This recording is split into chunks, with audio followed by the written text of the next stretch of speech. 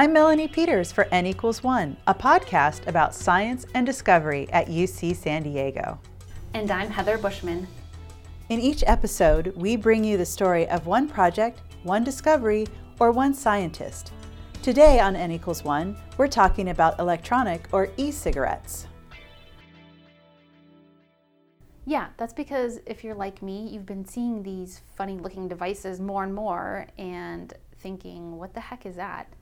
Or maybe you or a loved one has vaped, as they say, an e-cigarette or considered doing so and wondered about the health effects. Okay, yeah, I see e-cigarettes everywhere, which is odd because you're so used to not seeing anyone smoking in public, especially in California. Oh yeah, true. But I have several friends who are using e-cigarettes as a means to quit smoking regular cigarettes, but I've heard that that might not work. In any case, they've become very controversial, with lots of discussion about whether they're bad, good, or even better than traditional tobacco products. Yeah, that's why in this episode, we're going to take a closer look at e-cigarettes, what they are, and what the science says so far about vaping and its effects on the human body. So to do that, I talked to an expert here. I am Laura Crotty-Alexander. I'm Assistant Professor of Medicine at UCSD and Staff Physician at the VA San Diego Healthcare System. I'm a pulmonary critical care physician, but I do the majority of my work in research, and recently over the last 4 years I've been focused on the effects of electronic cigarettes. My first question is, how are e-cigarettes different than traditional cigarettes and other tobacco products? Well, it turns out, as I learned, both are ways to deliver nicotine, to get that addictive substance into your body, but they do it in different ways. So here's how Laura explains it. So traditional tobacco products consist of burning tobacco leaves, and so that's the larger definition. So cigarettes, cigars, even hookah pipes, shisha, they all involve taking dried tobacco leaves and burning them, and you inhale the smoke. Electronic cigarettes do not involve any burning of tobacco leaves. It is electronic liquids, which are called e-liquids for short. And these liquids are composed of propylene glycol and vegetable glycerin. I always joke that I think they put the vegetable glycerin in because it sounds green. It sounds like it comes from a plant. It does. But it's actually propylene glycol with an extra hydroxyl group, so it's very chemically similar to propylene glycol, which is used to defrost airplanes and all that kind of good stuff. Ooh. So electronic cigarettes use these e-liquids, and the e-liquids are able to get nicotine into solution. So nicotine doesn't dissolve in water. So one of the common misconceptions is that these e-cigarettes are producing water vapor and that the nicotine is just in water and so it's very safe. But what they're really doing is they're heating and then vaporizing these e-liquids that have the nicotine in them. So that's the main difference. So electronic cigarette uses a battery to heat up this liquid and then pulls it through this atomizer to create an aerosol people breathe in. Conventional tobacco leaves are burned and you breathe in the smoke. Tobacco smoke has over 4,000 different chemicals, including tar, which is horrible, and nicotine. And then the electronic cigarette vapors tend to be closer to 20 to 40 chemicals that you're inhaling. Well, both sound pretty gross, but Yeah. So why do some people say e-cigarettes may be better for you than traditional cigarettes? Is it just that there are fewer chemicals? Not that 40 chemicals sounds like anything I want to put in my body. Yes, Laura says that's part of it, but there are also a few misconceptions. So one of them is sort of that idea that it could just be water vapor. So nicotine and water vapor. So some people think that it's a cleaner way to inhale nicotine. So if you're going to inhale nicotine, you should do it in a way that is safest for you, healthiest for you. And people think that it's water vapor, and so what could be wrong with inhaling water vapor? So that's one of the reasons that people view it as safer. Another one is just the balancing act of 4,000 chemicals, including tar, versus 40. They're like, well, the 40's got to be better than the 4,000. So that's another reason why. And then the third one would be that people are desperate to stop smoking. And a lot of people out there have tried everything that they can and failed. And so another reason a lot of people are using them or trying to switch to them is that they believe that they are going to help them quit smoking. But unfortunately, the best data that we have so far looks like the electronic cigarette use leads to the opposite effect. So instead of helping people quit, it decreases the likelihood that you're going to successfully quit. Oh, wow. Yeah. And what we think is happening is it's reinforcing nicotine addiction. Yeah. So as still there. It's still there. And the nicotine addiction, it's like the number 2 addiction in the world in terms of trying to quit. And since the e-cigarettes are so easy to use, you can carry it in your pocket and pull it out and just take one puff whenever you want. People tend to use a lot more nicotine over the course of the day compared to with cigarette smoking. They have to go find a place to smoke in America away from all other humans, and it can be so you might not even realize you're getting so much of it if you can just do a little puff here and there. All right, so the so-called benefits of e-cigs may not quite be all that, but what exactly is e-cig vapor doing to your body? Well, first off, you're still breathing in chemicals, and there's no way that can be good. Here's Laura again.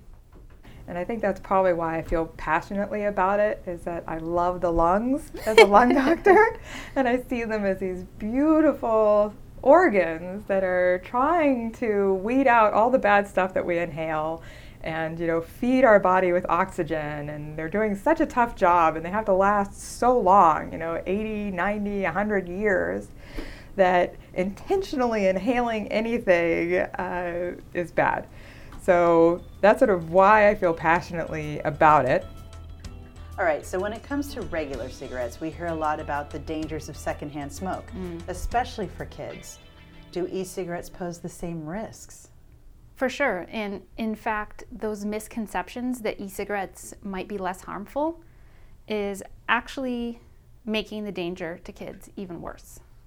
One of the big things we worry about is neural development. So for children, all the way up to age 21, and sometimes even further, their brains are developing. And it is well known that nicotine alters brain development. So I tend to be particularly expressive when I'm talking about e-cigarettes and any kind of nicotine delivery if I'm talking to parents who are going to be using these devices around their kids. And that's one of the huge trends that we've seen, is that parents used to go outside to smoke and wouldn't smoke in the car with their kids. But because they view the electronic cigarettes as so much safer, they're actually just sitting on their couches while watching TV, vaping. Oh, wow. And the vapor is actually pretty heavy, and it sinks down. And so kids and infants tend to be at a lower level, so they're picking up these vapors. And it actually lays down a slick, because it's kind of oily stuff. So, and the liquid that it's in easily helps nicotine go across your skin. And so if the kids come across the third-hand vapor is what it's called, so they just touch it, the nicotine will go in and will alter their brain development. So how do Laura and other researchers study e-cigs in the lab? Well, when Laura and her team were first getting going on this research topic, they realized they first needed to understand how people in the real world are using e-cigarettes, so they could mimic those exact conditions in the lab. So when we started, we went out and bought a bunch of e-cigarettes. And that must be interesting. I picture you, some grad students, maybe some undergrads running out and sort of awkwardly buying these things they wouldn't normally buy. I bought the first one because I felt like I needed to be the initializer. It felt weird because when you buy these devices, you're pretty much giving money to big tobacco. Yeah. Because the 3 big tobacco companies own over 50% of the companies now. But yes, I was the one who initially went out to a gas station, and I asked the woman behind the desk, I need an e-cigarette. can you help me? And she knew so much about them. She gave me Oh a my gosh. 5-minute mini lecture training session about what equipment I would need and what the different things were. And so it was interesting. And then over the course of that first year, myself and my team, lab techs, undergrads, fellows, we would go on the blogs and read what the e-cigarette users were doing, what their use patterns were, what types of liquids they were using, how they were using them. So we learned a lot about the e-cigarette community. Oh, yeah. It's almost like you're doing this molecular cellular research in the lab, but it's also almost like a ethnographic study, an anthropology study of this new community of people and their behaviors. Yes, and we probably did more of that than we needed to, just because it's so fascinating. Yeah, I can imagine. See what type of person's using it, how passionate they get about these devices.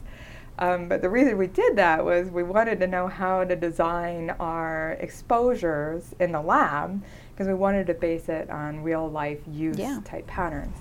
So once we had done that, we made fresh e-cigarette vapor in the lab and exposed cells to it, mouse cells, human cells, bacterial cells. And what happened to the cells when exposed to e-cigarette vapor? There are a million different things that Laura and other researchers can look at, but here are a few things that have emerged so far. And a couple of the big signals we found was that the e-cigarette vapor did cause DNA damage in the form of double-stranded DNA breaks, which is dangerous. It's one of the pathways to cancer. But when we compared it side by side with cigarette smoke, it was much lower than what happens with cigarette smoke. And so that paper came out last year, and it was just, we thought it was important because it shows they're not benign in a dish, but in a dish at least they look less bad than cigarette smoke, so something good out of that. And then when we looked at bacteria and mammalian cells and other ways, we saw that the e-cigarette vapor did change their ability to kill bacterial pathogens. So the e-cigarette vapor decreased their antimicrobial function and helped the bacteria become more aggressive so that they could cause more disease. Again, it looks like these signals are less so than what you would see with cigarette smoke, but those were sort of our primary results. But those were all done in a dish. So we then wanted to do a mammalian model that was more physiologic. Wait, please tell me they have vaping mice. They do. We have mice that vape e-cigarettes. Oh my gosh. So we have a couple different strains of mice, and they get to inhale e-cigarette vapor for an hour a day. And we've exposed them for 1 month, 3 months, 6 months. They get the weekends off.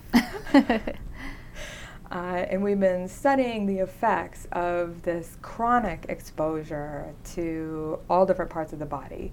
So we've been studying the brain and seeing that it does activate the nicotine addiction pathways.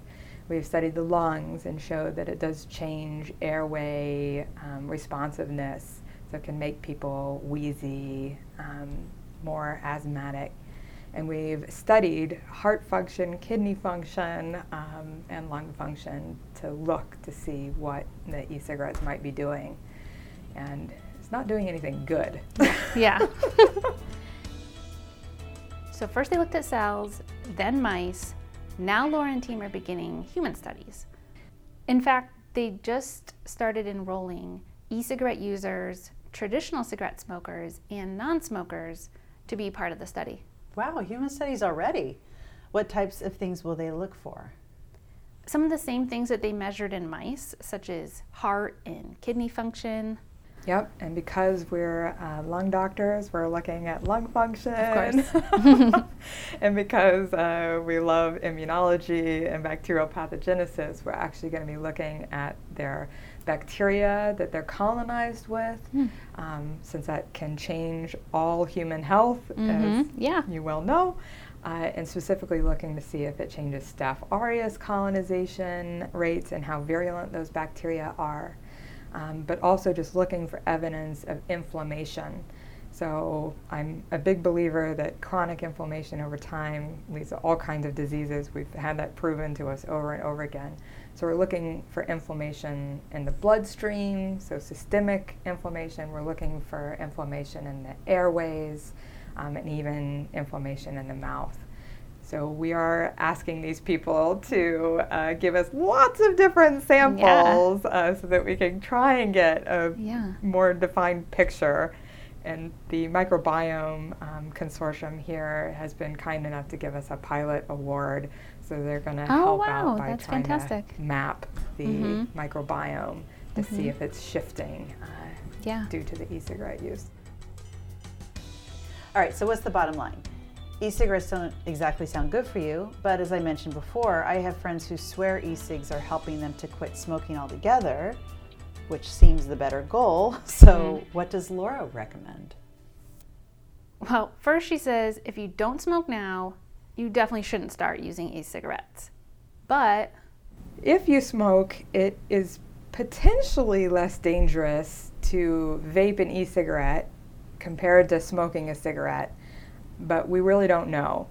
So I find it very hard to advise people on this, and we definitely see the hardest cases in our clinics where these are people who are already sick, like we desperately need them to quit smoking. And I do see myself leaning towards saying, you might as well try it, because maybe 40 chemicals is better than 4,000, and maybe it would be safer for a heavy smoker to completely switch to e-cigarettes if possible. The logical side of me sees the data so far and it's like, well, it's unlikely to help them quit, but we've all heard stories of people the anecdotes, right? The anecdotes that there are people out there who it worked for them and they're able to switch. So I really struggle with like a conclusion statement to wrap it all up, but they are going to cause disease in the end. We just don't know which diseases. It looks like they're going to cause a completely different set of diseases as compared to cigarette smoke, which I think makes it a bit more dangerous because it's easier for us to look for the signals that are exactly like what the cigarette smoke signals will be. So we're desperately trying to get this mouse work done so that we can have a better idea of what danger signals to look for in human users. What about e-cig uses beyond nicotine? I've heard that they can be used to inhale other drugs too. Yeah, I was totally shocked to hear about that. Maybe I'm naive, but I hadn't even thought of it.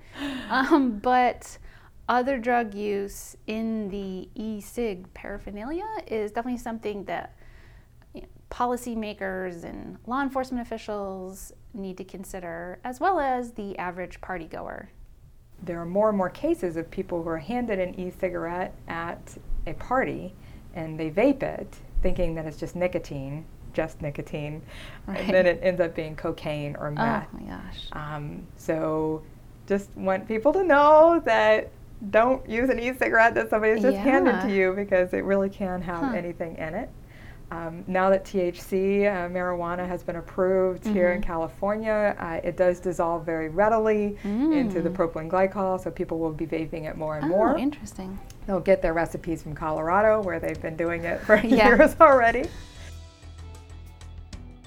What else should people keep in mind if they choose to vape? Laura had 3 final things to say, things that she hopes e-cigarette users will keep in mind to help make their habit a little bit safer. 1, avoid flavors. 2, watch your wattage. And 3, keep those e-liquids away from children. So here she is on those. First, with the flavors. We primarily studied just the straight up chemicals that are in 99% of the liquids, so the propylene glycol, vegetable glycerin, nicotine.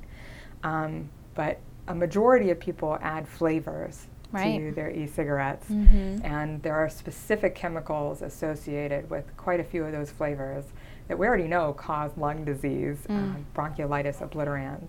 And so just want that warning out there that if you can avoid those specific flavors, that's going to be in your best interest. Now for Laura's warning on the wattage of your e-cigarette and what that means.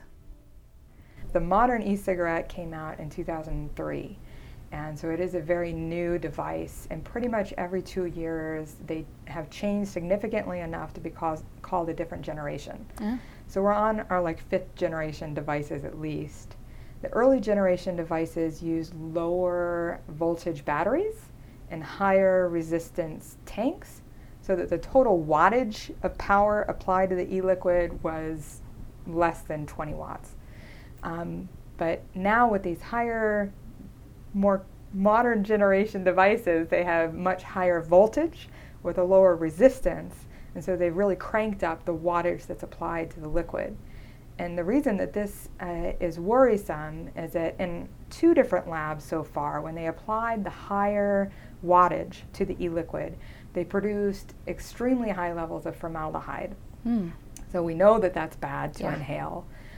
So I would particularly want e-cigarette users to be aware of their voltages and their resistances and be aiming to try and keep the lowest wattage possible in their system. Oh, wow. And finally, here's how e-liquids can be deadly for kids.